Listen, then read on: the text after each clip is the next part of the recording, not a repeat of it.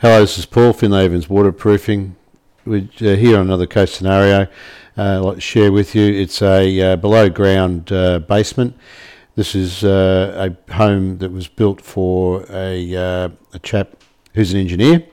He wanted to make sure everything was honky-dory, so we basically went to great lengths, and it was in the midst of really bad weather.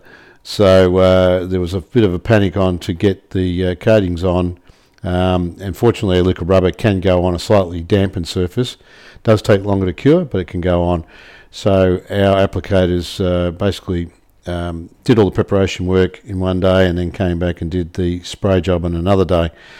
There was a lot of hand detailing there just to make sure everything was right, particularly the cold joint at the bottom, and worked that out and worked that nicely.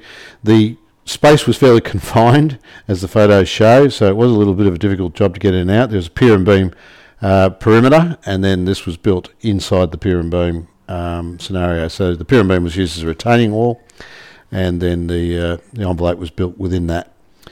Detailing around penetrations and so on is imperative in these type of jobs, so we gave that great deal of detailing, then oversprayed the whole job completely, and to be a quite successful job. Then the Armour Blue protection material went on afterwards, and that protects the membrane from any damage once they're backfilling, and basically creates another semi-waterproof layer as well. All installed, went pretty well. We're very happy with the results, and the customer's very happy, and it was quite a difficult job. So thanks for listening to this, and if you care to talk to us about anything, give us a call on 88122918. We can always contact us here on the website, which is at the bottom of the page. Thanks for listening, and bye for now.